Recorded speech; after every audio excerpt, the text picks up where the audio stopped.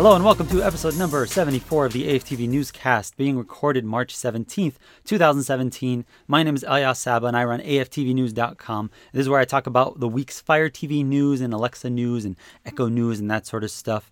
Fair warning, I will be talking about Alexa a little bit later in the episode, so you'll probably want to mute those devices if you're watching me on the TV or in the vicinity of an Echo or a Tap or something that could hear me say the dreaded A word and trigger the microphones to listen and cause chaos and all that stuff. So yeah, definitely mute those right now is probably a good idea. We've got a decent amount to talk about this week. Going to talk about a little change to the Fire TV's home screen with recommendations, or we've actually learned a little bit more about that little new row that's being added there. Going to talk about playing files off of external storage, either a USB drive, flash drive, or hard drive, or a micro SD card. Kind of going back to more of the basics of Fire TV stuff. You know, a lot of people have been asking me to write this kind of more basic guide, and I realize there's actually quite a bit to it. So we're going to be talking about that, so you'll probably learn a little bit, even if you already know how to play external, video files from external storage. Can also be talking about app news. A lot of great new apps that got added this week and last week. Sorry about missing last week's episode. I know it was kind of unannounced, but something came up. I had to skip it.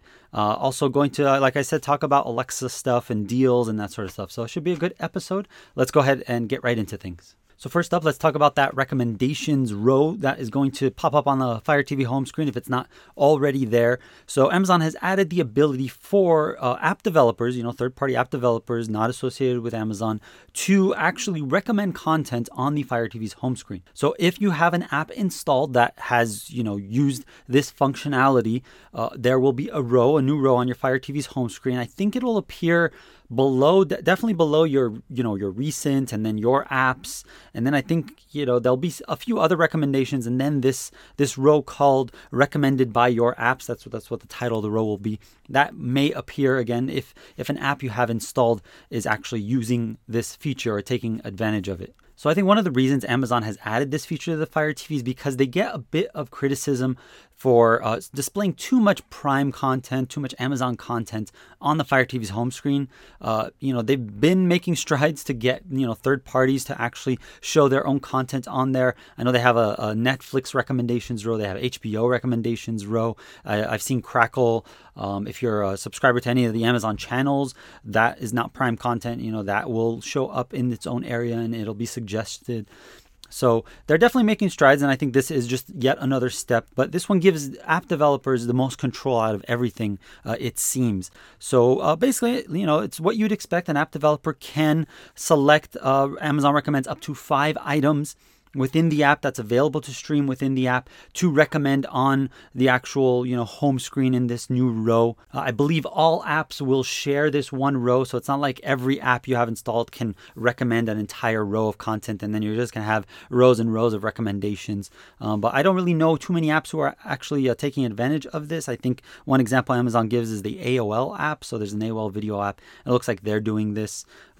But the feature is fairly straightforward. You'll see recommendations. Again, the app developers themselves have full control over the screenshot that appears, the title, the description that appears. They even have control over the little, basically the text for the buttons that appear if you press the menu button while hovering over one of the recommendations. So they can have it say things like watch or resume or switch profiles even. So, right there from that recommendations row, you can basically just initiate a profile switch if the video app supports that. I think this is something Netflix does, for example. Another nice thing about the way Amazon implemented this for developers is that it's fully compatible with the way Android TV, that OS, recommends content or has apps recommend content to that interface. So if you're watching the video version here, you can see this is what the Android TV recommendations look like. Very similar, just basically a row of screenshots and titles and different apps are recommending this content for the user of that Android TV box.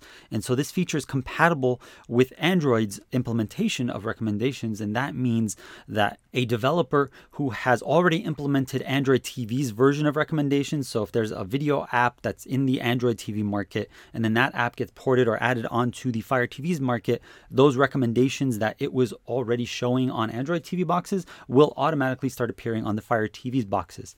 Amazon has added a few more enhancements to the way recommendations are implemented. For example, the app developer can see what parental controls are set up on the box box, and so then it won't, recommend content that, doesn't meet the parental controls, for example. So I think this is a nice addition to the Fire TV's interface. I think it'll hopefully add some variety to the home screen. I expect most people just basically go to the recents or the apps section and just hop into your apps, or if you're looking for something to watch, you probably, if you're a Prime member, you look into the Prime stuff. But it'd be nice if, all the different video apps you have installed would recommend some content there. That way you have it all in one interface, and you're not basically forced to hop in from app to app. So I welcome it. We'll see if developers actually start using it or not. All right, next up, let's talk about playing video files off of external storage on the Fire TV and the Fire TV Stick. By external storage, I mean either USB drives, and that includes thumb drives, flash drives, actual physical spinning hard drive, big hunking external hard drives, even SSD drives, even memory cards in a card reader, a USB card reader that's connected to the Fire TV's USB port. That even works. And of course, the Fire TV 2 supports micro SD cards. It has that slot on the back, and so you can play files off of there. Now, most likely, a lot of people listening to this are kind of, veterans of the Fire TV, and, probably already know this, but you'd be surprised how many times I get this asked, because it's kind of one of the first things people want to do. They get their Fire TV, they install those apps like Netflix and that kind of stuff, and they stream content, but then they probably have their own collection of some videos, either home videos or ripped DVDs or something like that. And they want to play those on the Fire TV. And sometimes I know a lot of people, like myself, will use something like Plex or something like Kodi, and you'll stream that content from your local network on a shared drive or something, or a NAS. But for a lot of people, that's a little bit complicated, and so sometimes it's just easier to just plug in something physically into a computer, transfer files onto it, and then plug that into the Fire TV, and then you're up and running. So I wrote this little article. I'll skim through it. It's fairly in depth. I was surprised actually when I started writing this how much there is that you kind of need to know about using external storage, external drives, because the Fire TV doesn't really support this feature, or it doesn't actually advertise this feature. There's no built-in app, for example, on the Fire TV that can play files off of an external drive. You have to install your own app, and then there's things that you have to know about the drive's formatting and that sort of stuff. So let me just skim through this real quick, and I'll basically break down the main points that you kind of need to know. So like I mentioned, USB and micro SD cards, those work on the Fire TV 2. The Fire TV 1 doesn't have a micro SD card slot, so you can only use USB drives. The Fire TV Stick 2, it just has that one micro USB port for power, but as I've mentioned before, you can actually use an OTG cable, connect it to that, and then that OTG cable basically it breaks out into a Y, where one is a full-size USB port that you can actually plug in drives into, and the other one is a micro USB port that you actually plug the power into. So it is actually possible on the Fire TV Stick 2 to actually plug in external USB drives, and it works right off the bat, no rooting necessary, just plug and play and you're good to go. Unfortunately, the Fire TV Stick 1, the first generation device, does need to be rooted for OTG cables to work, and even then getting external USB drives working on that is a complicated process, and it doesn't really work that well for everybody. So I've kind of just eliminated that from this guide just because it's not that simple. And I assume people who are following this guide or kind of need this information are the type who want to keep it as simple as possible. So I'm just basically knocking out the Fire TV Stick 1 here. First thing you need to know when actually plugging in a device is what directory your files are going to be located when you try to access them in the Fire TV's OS, and the Fire TV's directory structure. And I've got a list here. I won't go over them, but basically each device and each type of external storage, whether it's micro SD, USB, or USB via an OTG cable, it kind of varies what actual directory that is going to be in. They're all in a /storage directory, but then there's subdirectories in there that basically break it down on which which type of external storage you're using. So once you know what type of external storage is compatible with your device and where that external storage is going to be mounted and the files that you can access, you're going to want to know about the file system, basically. So the Fire TV by default only supports FAT32 file system. Basically, that's the formatting of the actual drive, the USB drive or the micro SD card. It does not support NTFS or exFAT or any of those other file systems, unfortunately, by default. If your device is rooted, you can mount NTFS drives. I have a guide in this guide, basically linked on how to do that. So if you really want to use NTFS and your Fire TV is rooted, you can do it, but basically you're going to be limited to FAT32. The one important thing about FAT32 is that file system has a 4 GB file size cap. And what that basically means is you can only store files that are 4 gigabytes or less. And if you have a lot of, high def movies, for example, a lot of those are over 4 gigabytes. So I actually have another guide on a little trick, kind of like a little workaround, what you can do to actually play those files or store those files that are larger than 4 gigabytes on a FAT32 drive. Basically, it involves splitting those files into the RAR compression format. It might sound complicated, but it's actually pretty easy. You just have to download a piece of software, run your files through it. You'll get multiple files that are all less than 4 gigabytes. Put those on your drive, and then the Fire TV, or actually Kodi, or the software that we'll talk about later, will be able to see those split files as if they were one single file, and you could just hit play as if there was an actual larger than 4 gigabyte file sitting on that drive. The next thing to know is what type of video files work on the Fire TV.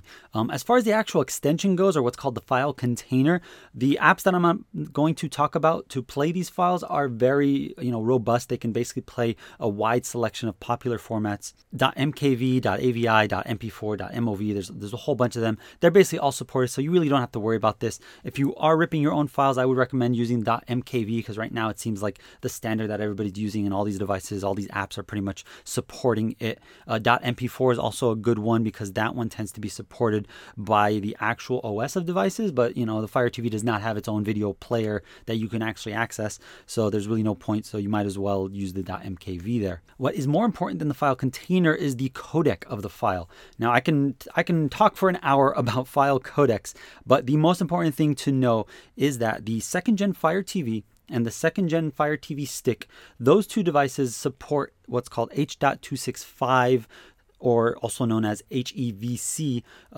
encoded files. And so what that means is that they basically have hardware built in that can decode those files.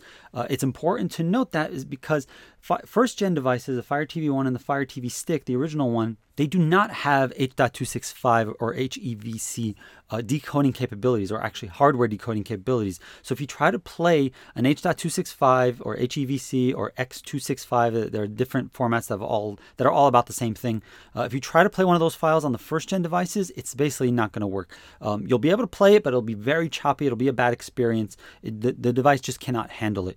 So if you are creating your own files, or you're getting your own files, you want to probably stick to H.264 or X264 if you want to just be compatible with all devices, because basically all Fire TVs will support and play back H.264 files smoothly. I have a video I created a while back kind of demonstrating how the H.264 and H.265 differs on the different devices, the different generations of devices. I'll put a link down below. It's also linked in this guide. But if you want to just kind of see what I talk about when I say it's going to be choppy and that sort of stuff, that video basically lays it out for you. So again, in summary, if you have the second gen devices, you could totally go with H.265. I would actually recommend that because H.265 is a smaller file size, but it maintains the quality of a larger file size.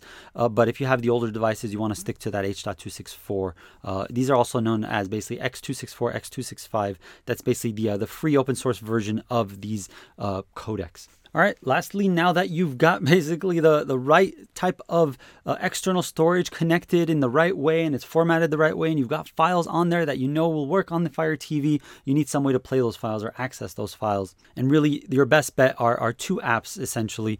VLC is the first one. That's the simplest one. It's free. It's in the Amazon App Store. Basically, you just install it. You get just a very simple interface, flat list. It automatically will find your external files for you and list them, so you don't even have to dig around the actual directory structure of the Fire TV to find them. So if you just want the simplest way to get up and going and playing those external files, you'll use VLC. The other more complicated way is using Kodi, SPMC, or Mr. MC. I've talked about those a lot in the past.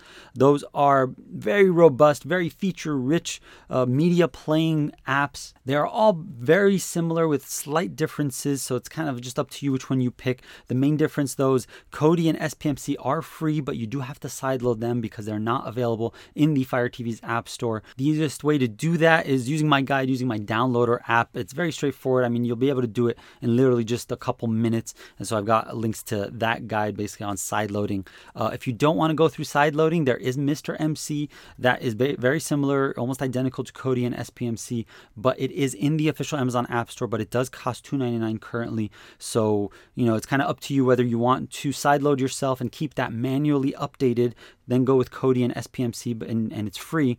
Or you can go with Mr. MC, which you have to pay for, but the Fire TV you'll be able to just install it from the Amazon App Store, and it'll just auto update itself, and everything will be a lot simpler there. So up to you. So that's pretty much the big overview of how to play external video files on the Fire TV 1, 2, and the Fire TV Stick 2. Next up, I want to talk a little bit about Plex, which I just mentioned. I didn't mention it in my previous, little section about playing external files or files on external storage, because Plex mostly is a streaming, cloud-based or network-based media player. You don't actually play files in it from, that are actually stored on the Fire TV or plugged into the Fire TV and that sort. But basically, Plex is a media player, and they've actually released Plex Cloud out of beta. I talked about Plex Cloud back when it first got announced, so I just wanted to mention that it is out of beta now. You do need a Plex Pass, which is a paid subscription. I believe it's $5 a month, or you can pay a flat fee to get like a lifetime membership. I believe that's how they do their pricing there. But essentially, like I said, Plex, normally you have your files stored either on a PC or on a network attached storage device, and then Plex sees that device, and you run a server, and the server basically organizes your files, and it serves it to the Plex app on the Fire TV. But Plex Cloud allows you to store those files on a cloud storage server. The cloud storage servers that it supports are Dropbox, Microsoft's OneDrive, and Google Drive. So you do have to store all your files on those, and those are not free services, or at least not for large amounts of storage. So that's kind of the big negative about using Plex Cloud, is that if you do have a large library, you're going to basically have to pay that subscription for that large cloud storage. But the benefit of Plex Cloud is that you don't have to run your own server. You don't have to have a computer running in your house all the time to access those files. They're just living in the cloud basically, and your Fire TV running the Plex app just points to the cloud and streams those files anytime you actually call them.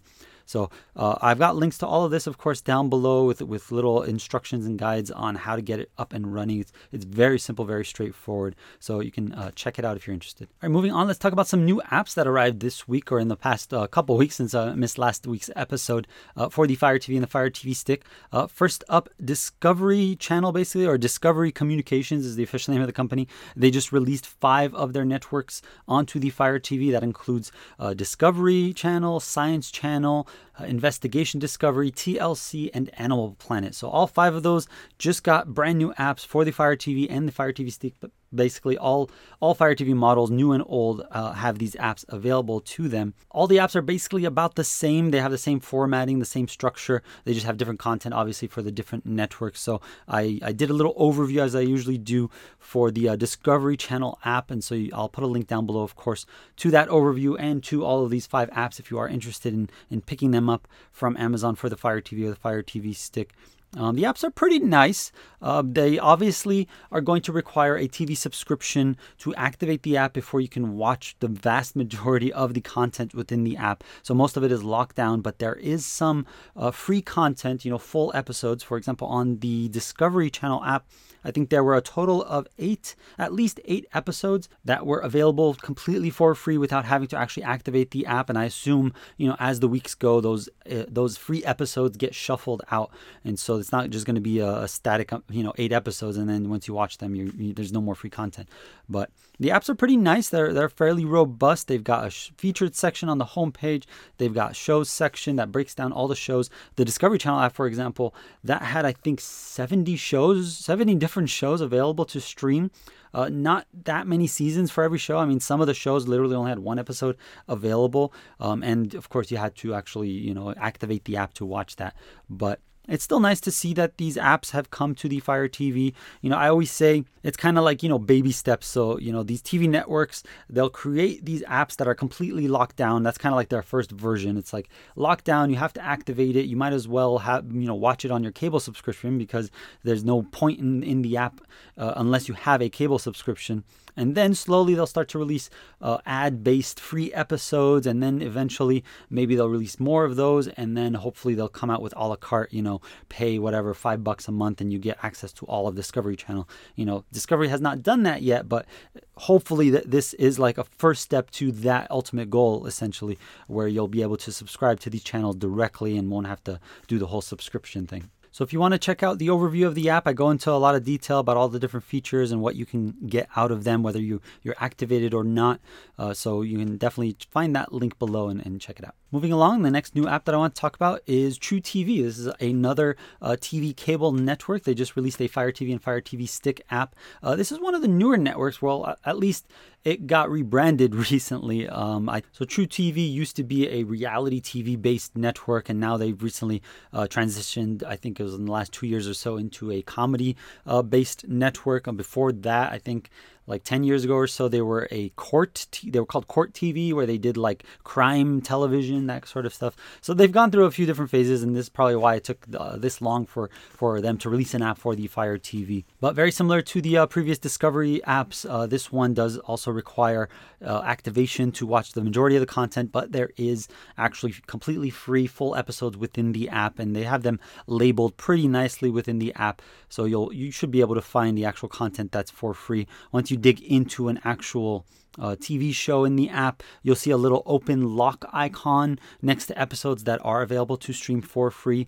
For the most part, from what I noticed, they are older episodes, like the first episode of the previous season, that sort of thing will often be for free, but the more recent episodes will require that activation. So, of course, put a link down below to this little overview of the truTV app, and of course, a link to it if you want to pick it up and check it out for yourself. Next up, the last new app I want to talk about is a brand new March Madness app. So last year around this March time, we got a new March Madness app, and it looks like they've actually updated and released another app. So instead of updating last year's app, they released a new 2017 NCAA March Madness app. March Madness is basically the college basketball playoffs, if you're interested. And so very similar to what I've already talked about the previous apps. You do need to have a cable subscription to watch any of the content basically in this. They have small clips within this app, but none of the actual full games are available for free. So you do have to activate it with a cable subscription. One thing I forgot to mention about basically all of these apps is they all have a live stream option. So those Discovery Channel apps, the truTV app, and this March Madness app, they all have live stream. So you can actually, if you do have a cable subscription, you can actually log in, activate the app, and actually watch what's currently airing. And so you don't have to just watch what's on demand. So if you're a fan of basketball or college basketball, you'll definitely want to check out this app. Next, let's talk a little bit about deals that have popped up in the last week. So first up, we've got this app deal. So there's this game called Super Pixelo. It is down from 99 cents to free. It's completely free. So normally it was 99 cents. I'll put, of course, a link down below to pick up this game. It's a platformer game, like a puzzle precision platformer game.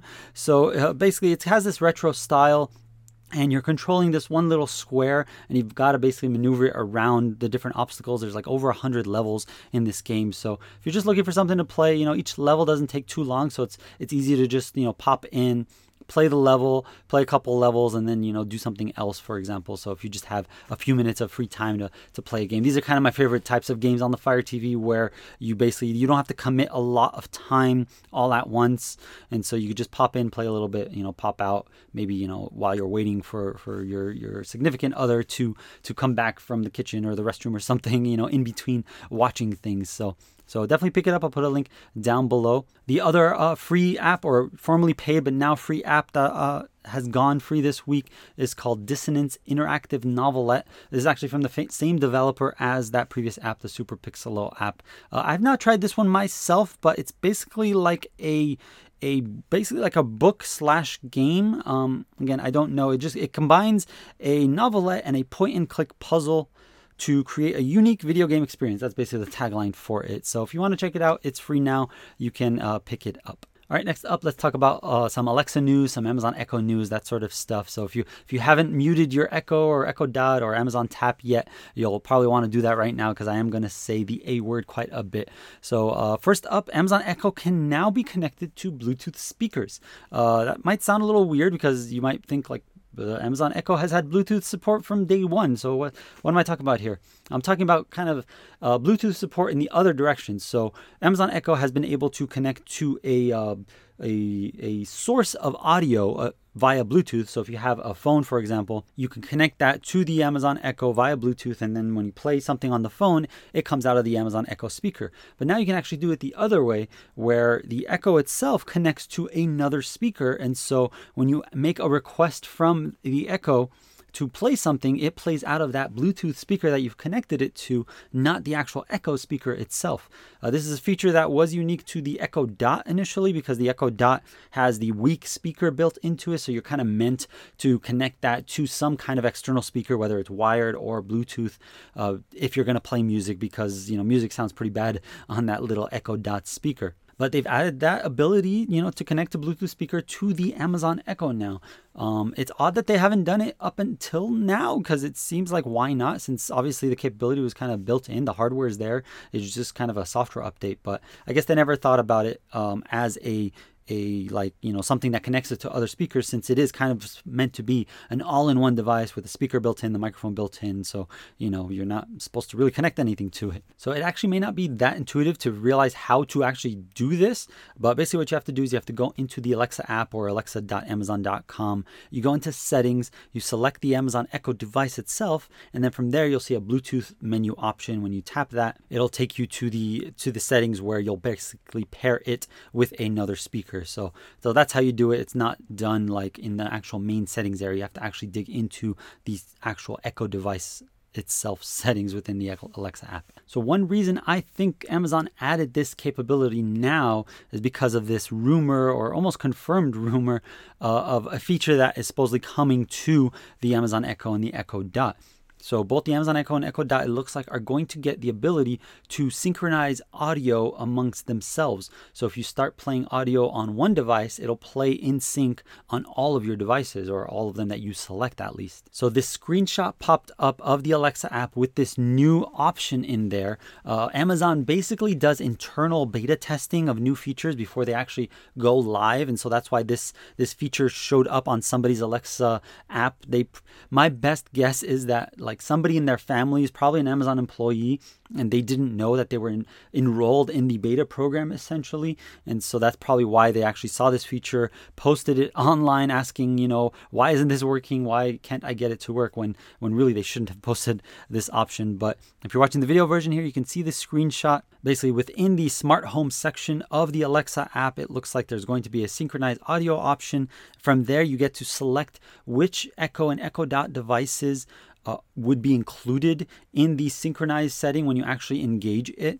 And it looks like the way you engage it is you say basically the word everywhere at the end of your request. So if you say, Alexa, play such and such, from Prime Music everywhere, then it would play everywhere, and not just the device that actually hears you make the request. The reason I think this feature is linked to the new edition of the Echo being, capable of connecting to Bluetooth speakers is because at the very bottom of this little screenshot, it says, saving will interrupt streaming audio and activate Bluetooth connections. So it looks like this synchronized audio feature is dependent on the Bluetooth connection. So I bet that the Echo itself, to sync to another Echo or Echo Dot, has to actually treat that as if it was just a Bluetooth speaker. And so, if the main Echo playing the audio has to connect to another Echo that is going to also sync the audio, then it needs to basically be able to see it as just a Bluetooth speaker, if that makes sense.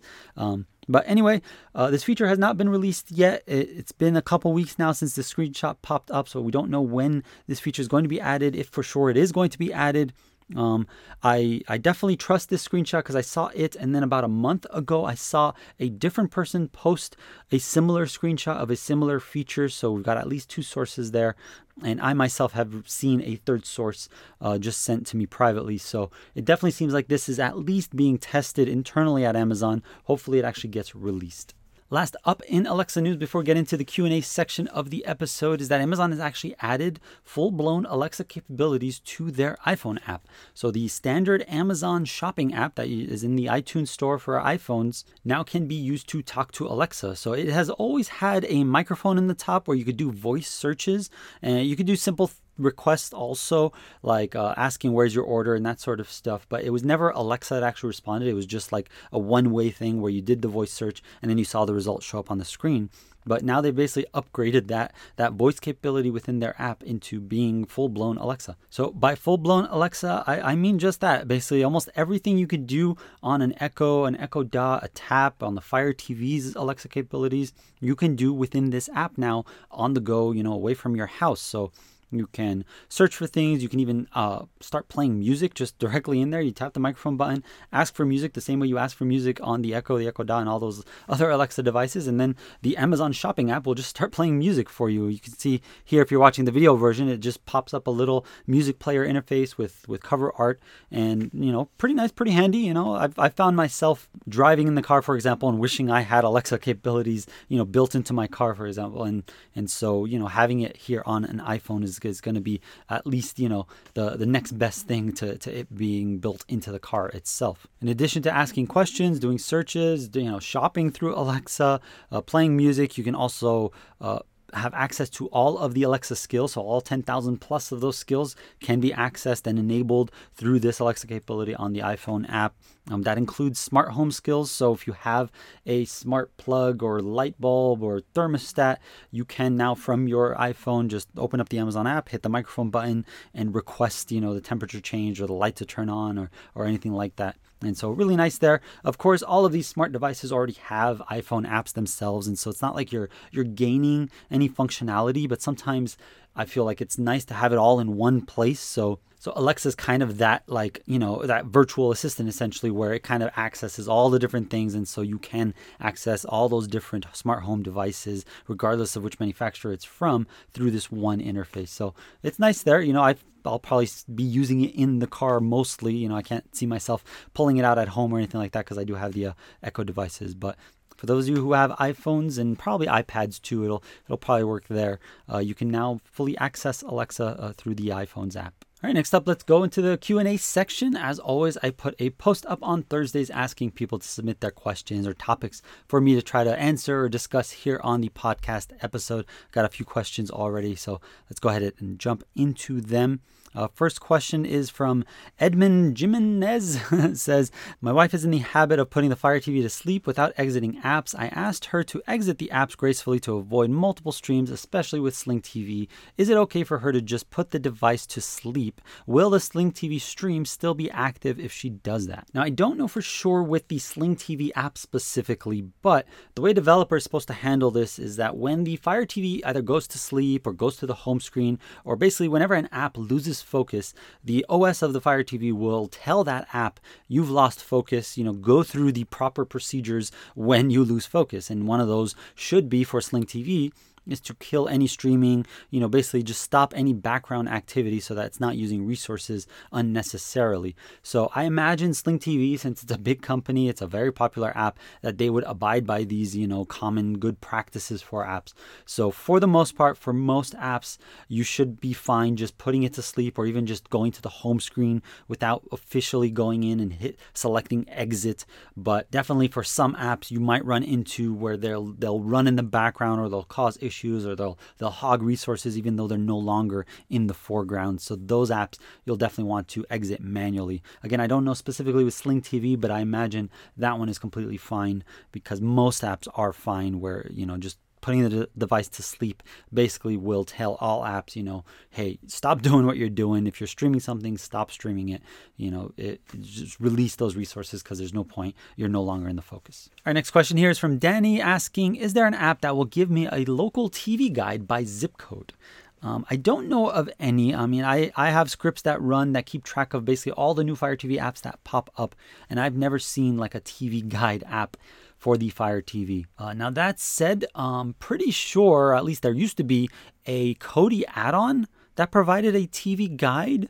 So if you install Kodi, I'll put a link down below to how to do that. Basically, if you go to aftvnews.com/sideload, That'll take you to my side loading guide, and Koti's the app I use as an example for side loading because it is the most common side loaded app. But if you side load Koti, go into the add-ons section, search through the available add-ons. I believe there's a TV guide in there, so it probably won't be as easy as actually just opening up an default Fire TV app and going and seeing your TV guide that way. But that's the only way I know of right now off the top of my head to get a TV guide on the Fire TV.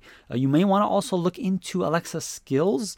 So I would imagine, hopefully, out of those 10,000 Alexa skills, there are some skills that will at least verbally tell you what's on TV. So maybe you set up the skill and enter your zip code and then ask it what's on a certain channel or what's on right now in your area, and maybe it'll tell you that. So I would imagine that would be a fairly handy skill, and hopefully somebody's created that. So definitely search for a TV guide in the Alexa skills or use Koti. Those are kind of the only two I know about. Lori actually chimes in here on Twitter regarding the TV guide apps and says there are a few good ones for Android phones. I would imagine there are, and I would imagine there are some for iPhones. Obviously, that doesn't solve the issue of getting it on the Fire TV, but if there are Android TV guides, you might be able to sideload those onto the Fire TV. And so definitely look into that. That's probably one of your best bet. But sorry, I don't have any recommendations. All right, next question here is from Brian P. Cook saying, accidentally removed an app from the Fire TV Stick cloud. Is there any way to put it back onto the cloud so I can re-download it? I assume Brian is talking about a paid app, because if you remove a free app from your cloud, you can always just go in and repurchase it and re-download it that way. So that's pretty straightforward. So I assume he's talking about a paid app.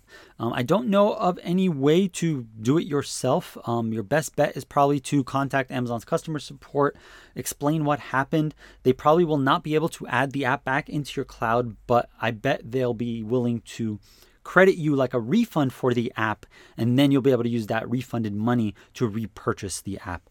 That's probably your best bet, and hopefully you'll get a nice customer service rep that will do that for you. All right, next question here is from Nate asking, has there been any progress from Arbox or the gang over at XDA on finding potential routing avenues for the Fire TV Stick 2? I have not seen anything. Dirty Cow was kind of the last exploit that had potential, but the newer devices were not vulnerable. It was actually the old FireOS 3 software that was only vulnerable. So if you had a device that was on like 51.1.3.0 and up, it was vulnerable to Dirty Cow, but it wasn't vulnerable on the FireOS 5 software versions. That's the last I've seen of any development as far as rooting anything Fire TV goes. So there really hasn't been anything.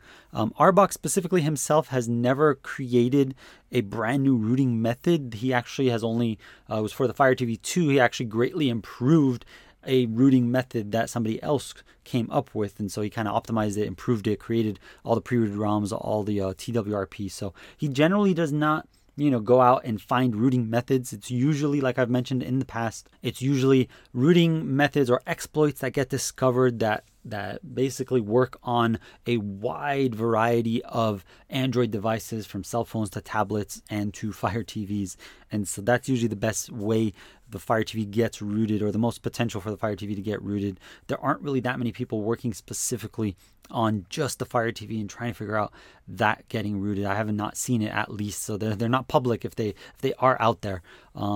You just have to hold tight. If you want to improve your abilities to root, you can try blocking software updates on the device. I have guides for that at aftvnews.com/block.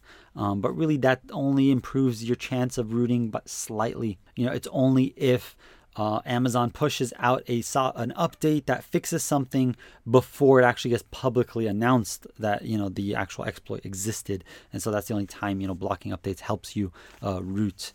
But hopefully we'll see something develop soonish. All right, last question here from Christian Fortin. It's pretty much a question that comes up almost in every episode, so might as well just end off with it. Basically, Christian has a first-gen Fire TV on the latest software version, which is 5.2.1.2, and he's asking if his Fire TV first-gen is supposed to have the new skin or the new interface. The answer is no, it is not. The new updated interface has not been released yet to the first-gen Fire TV or the Fire TV Stick, the first-gen Fire TV Stick that is.